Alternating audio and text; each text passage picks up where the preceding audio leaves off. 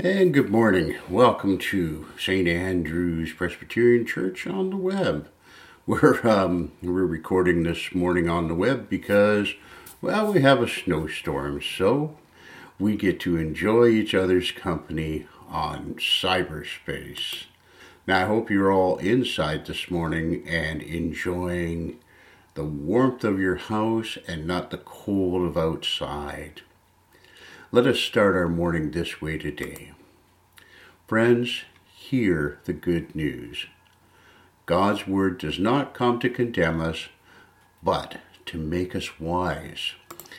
It revives our souls and it rejoices in our hearts. God's word has been fulfilled among us in Jesus Christ, who sets us free to live with accord of God's own gift of love. Thanks be to God. Let us continue preparing our hearts for worship this morning this way. In mystery and grandeur, we encounter the God of all creation in hope and new life. We know the deep love of Christ in the heights and depths of life and the diversity of community. The Spirit of God moves among us. So let us worship the God of beauty, love, and wisdom together. Let us pray. Lord, you have called us here this morning, and we know that we come before you in need of forgiveness and grace. You call us to trust in you completely, but we do not. We're timid and we're fearful as we follow your lead. We justify our actions and words, though we know that they are not what you require. And Lord, we struggle to understand the new life that Christ offers, preferring our old habits to the riskiness of change. Lord, forgive us, we pray, and help us once again to grasp the new life we've been given in Christ, trusting that you have included us by the grace in your family of faith. Lord, hear us now as we pray together the prayer that Jesus taught his disciples. Our Father, who is in heaven, holy is your name. Your kingdom come, your will be done on earth as it is in heaven. Give us this day our daily bread, and forgive us our debts as we forgive our debtors. And lead us not into temptation, but deliver us from evil. For yours is the kingdom, and the power, and the glory, forever and ever. Amen. Our responsive reading this morning comes from Psalm 19, and we'll be looking at verses 1 through 4. We're reading from the New Living Translation, and this psalm tells us that God's majesty is all around us. We can see the fingerprints of God everywhere we look. We find the workmanship of our Creator no matter where we go. And all we need to do is to stop and look up to see the wonder of God. The glory of the Maker of all things is everywhere. And that's what the psalmist tells us, that the heavens proclaim the glory of God. The skies display his craftsmanship. Day after day they continue to speak, and night after night they make him known. They speak without a word or sound, and their voice is never heard. And yet their message has gone out throughout the earth, and their words to all the world. We continue our readings this morning with 1 Corinthians, and we're going to be looking at 12 through 19.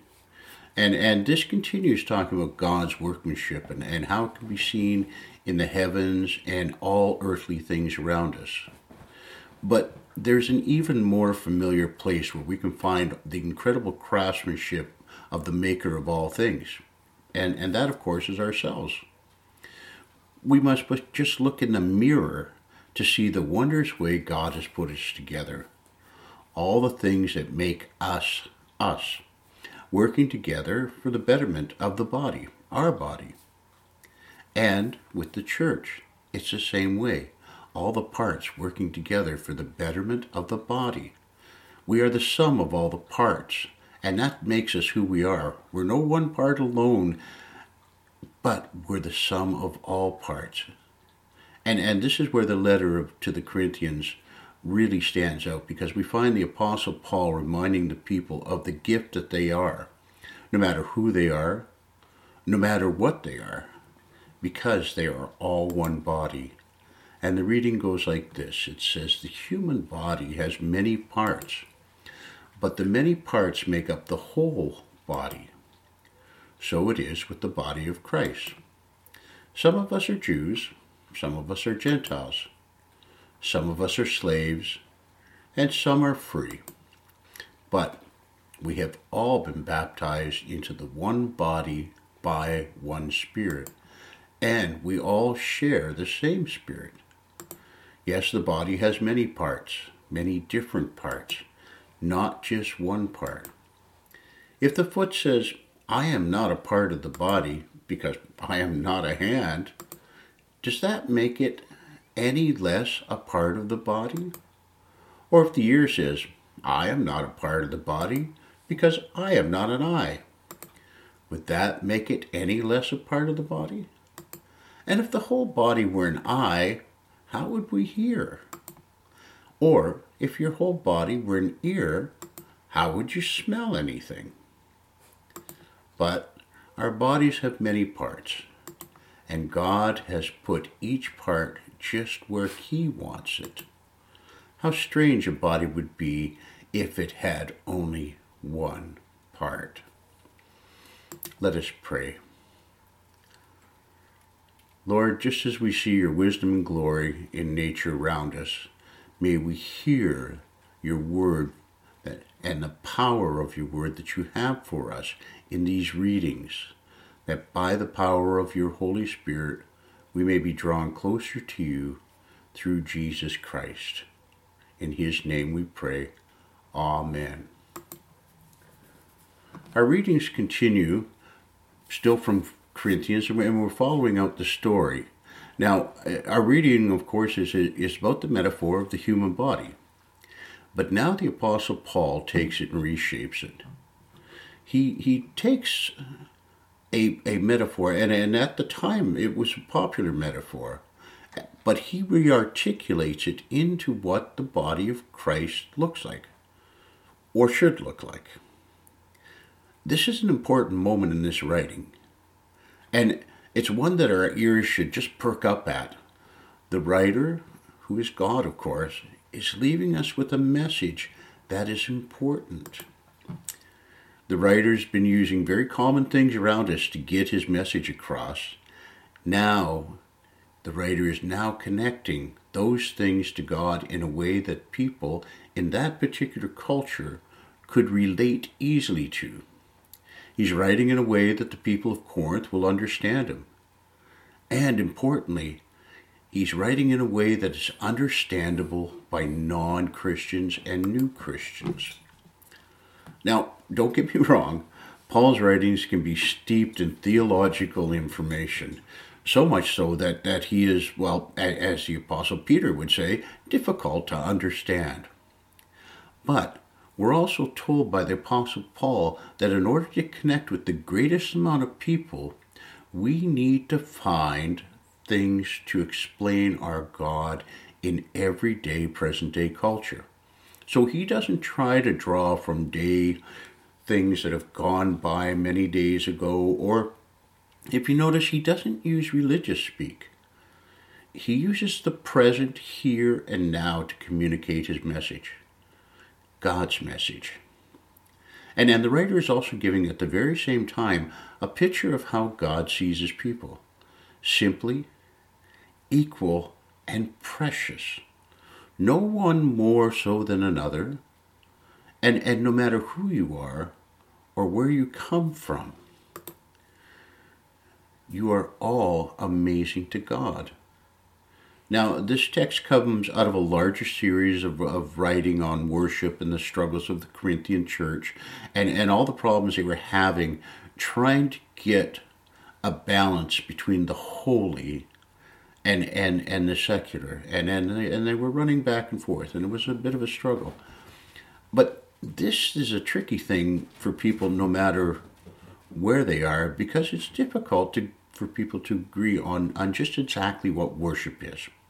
Everyone wants to be able to worship in his own way, and everyone feels that, well, everyone should worship the way that they do, because, well, they must be right. But here in this writing, we find the author telling us also that Jesus gave us freedom, and that freedom includes to worship as God made us, because it's not how we worship that matters, but whom we worship that matters. So let us hear the reading from Corinthians. Yes, there are many parts, but they're only one body. The eye can never say to the hand, I don't need you. The head can't say to the feet, I don't need you. In fact, some parts of the body that seem weakest and least important are actually the most necessary. And the parts we regard as less honorable are those we clothe with the greatest care. So we carefully protect those parts that should not be seen, while other more honorable parts do not require the special care.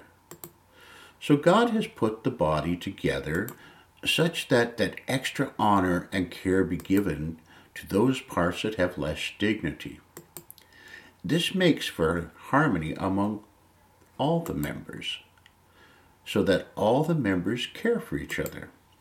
If one part suffers, all the parts suffer with it. And if one part is honored, all the parts are glad. Today the message is called Bind Us Together. And really that's what it is, because when Paul talks to the congregation at Corinth, he moves from the simple to what he believes is the obvious. You are already all the body of Christ. So he gives us an action picture of who we are. In the scripture we find that it says all of you together are Christ's body, and each one of you is a part of it. So the challenge we find that a writer sets for us right away is to figure out who we are in the body, Christ's church. But notice, if you will, that the writer does not tell us who we are, other than we are the body of Christ, but only that we are to stop being who we were and move towards who God has made us to be. And the other thing we should notice right off is Paul does not call for us to try and change others around us who are trying to find out who they are in God. Instead, we are called to look and see who we are and where we fit. What is our role in the body of Christ? God has blessed us with the gifts of being unique and singular. And because we have been blessed, we always have to remember that we are just a small part of the one body of Christ. And yet, we are not alone, nor are we left alone. We are interconnected and interdependent. So here we find that God, by using the example of the body and speaking through the Apostle Paul, it lets us in on an important message. We are free to be us and to be everything that God is making us. But we're not completely us yet. We're being formed day by day. Just as the human body grows and adapts and changes, so does the body of Christ. Have you ever met one of those people who acts entirely inappropriate for their age? People always seem to want to tell them to grow up. But really, that's a funny statement, isn't it? Who really wants to get older? I mean, even little kids don't really want to get older. For instance, when my daughter was young, all she ever wanted to be was bigger. Bigger so she could do more things. Ride more rides at the fair, ride a bicycle better, be as tall as your girlfriends. She never asked to be grown up, just bigger. Now, I got to be honest and say, I don't want to get bigger anymore. Matter of fact, I guess, as you get a little older, perhaps what you actually want to be is a little smaller than you used to be. I'd like to be a little smaller so I can fit back into the clothes I once wore, or walk further, or just feel healthier.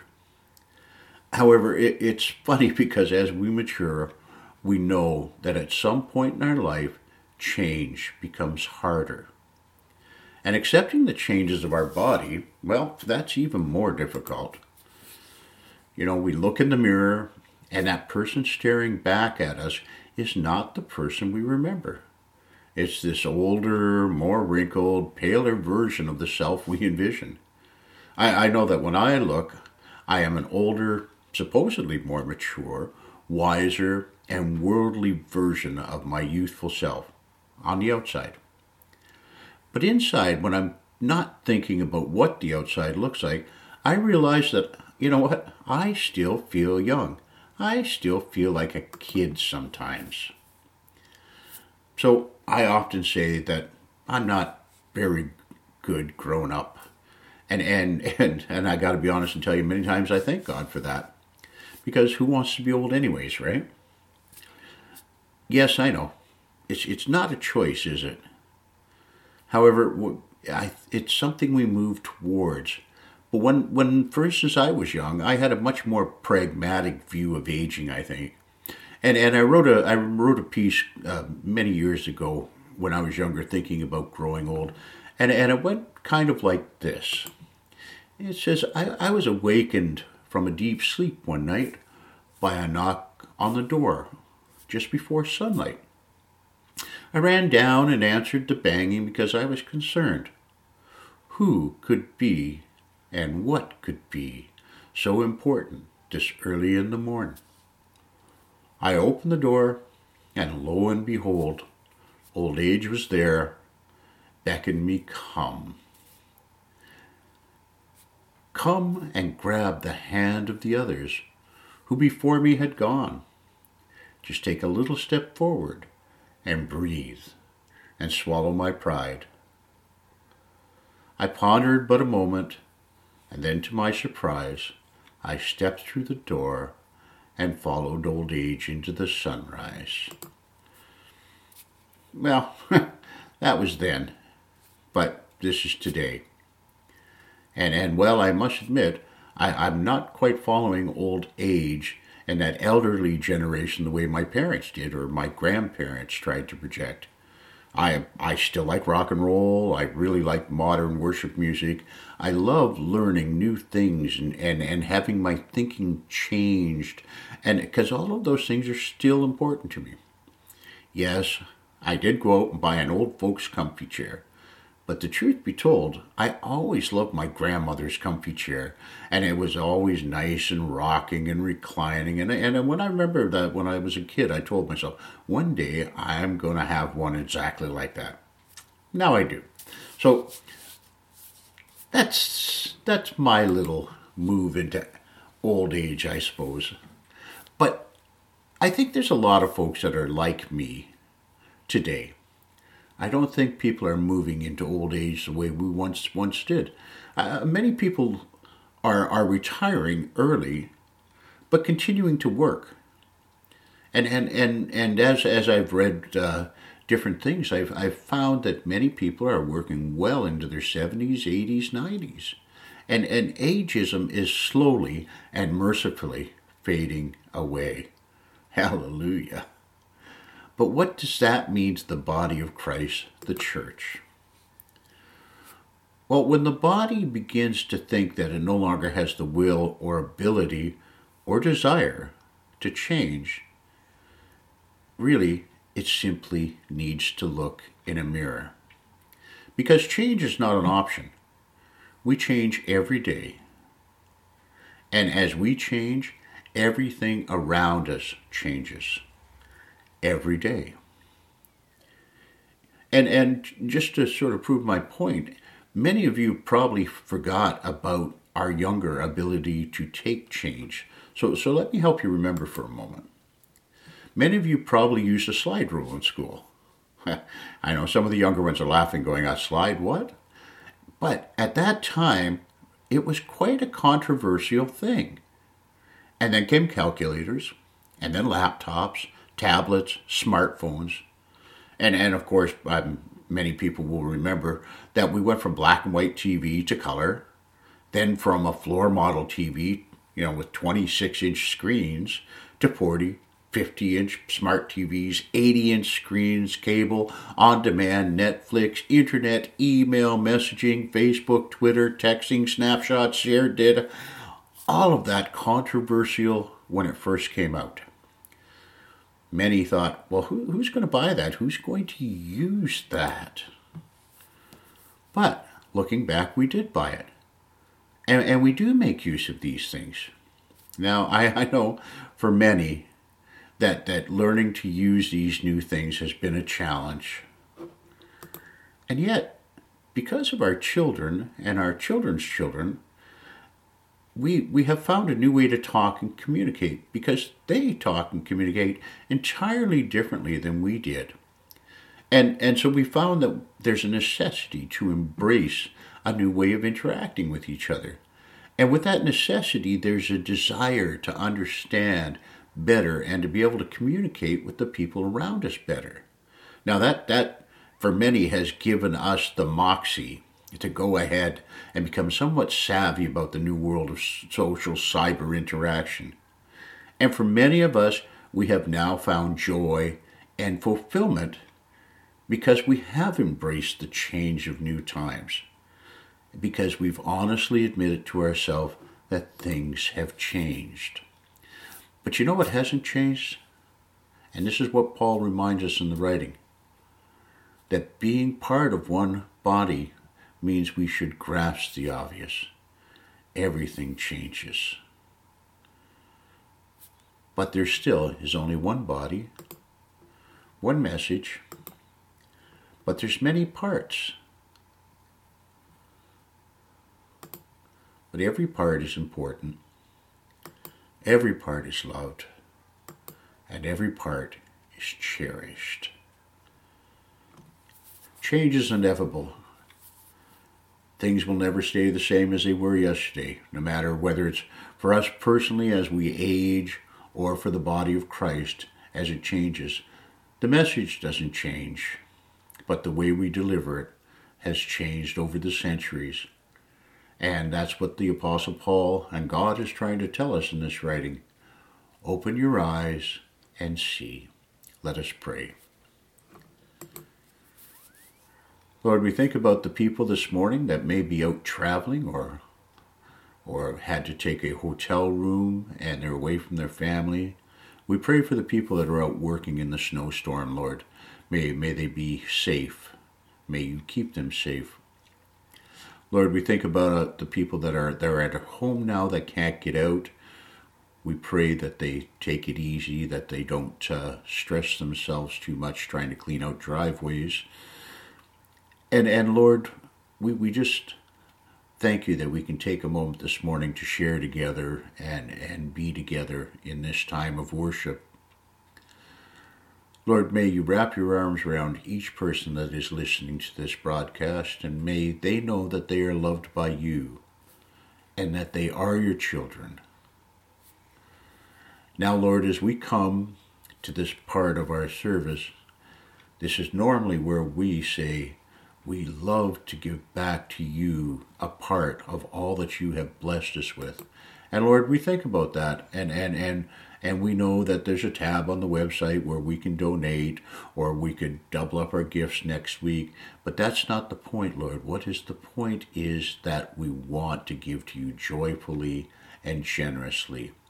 And Lord, we thank you that we have those opportunities to do that. So let us take a moment for those that are on par, those that are going to press the donate tab, and let us pray for their generous gifts this morning. God of life and new life, we ask you this morning to bless these gifts that we have given, that they may further your reign in this world. In Christ's name we pray. Amen. Go now in peace. Go now fully knowing that God has given you everything that you need to do His work in this world. Go now knowing that God is making everything new every day. Go now in peace. We will see you next Sunday. Stay warm, and thank you for joining us.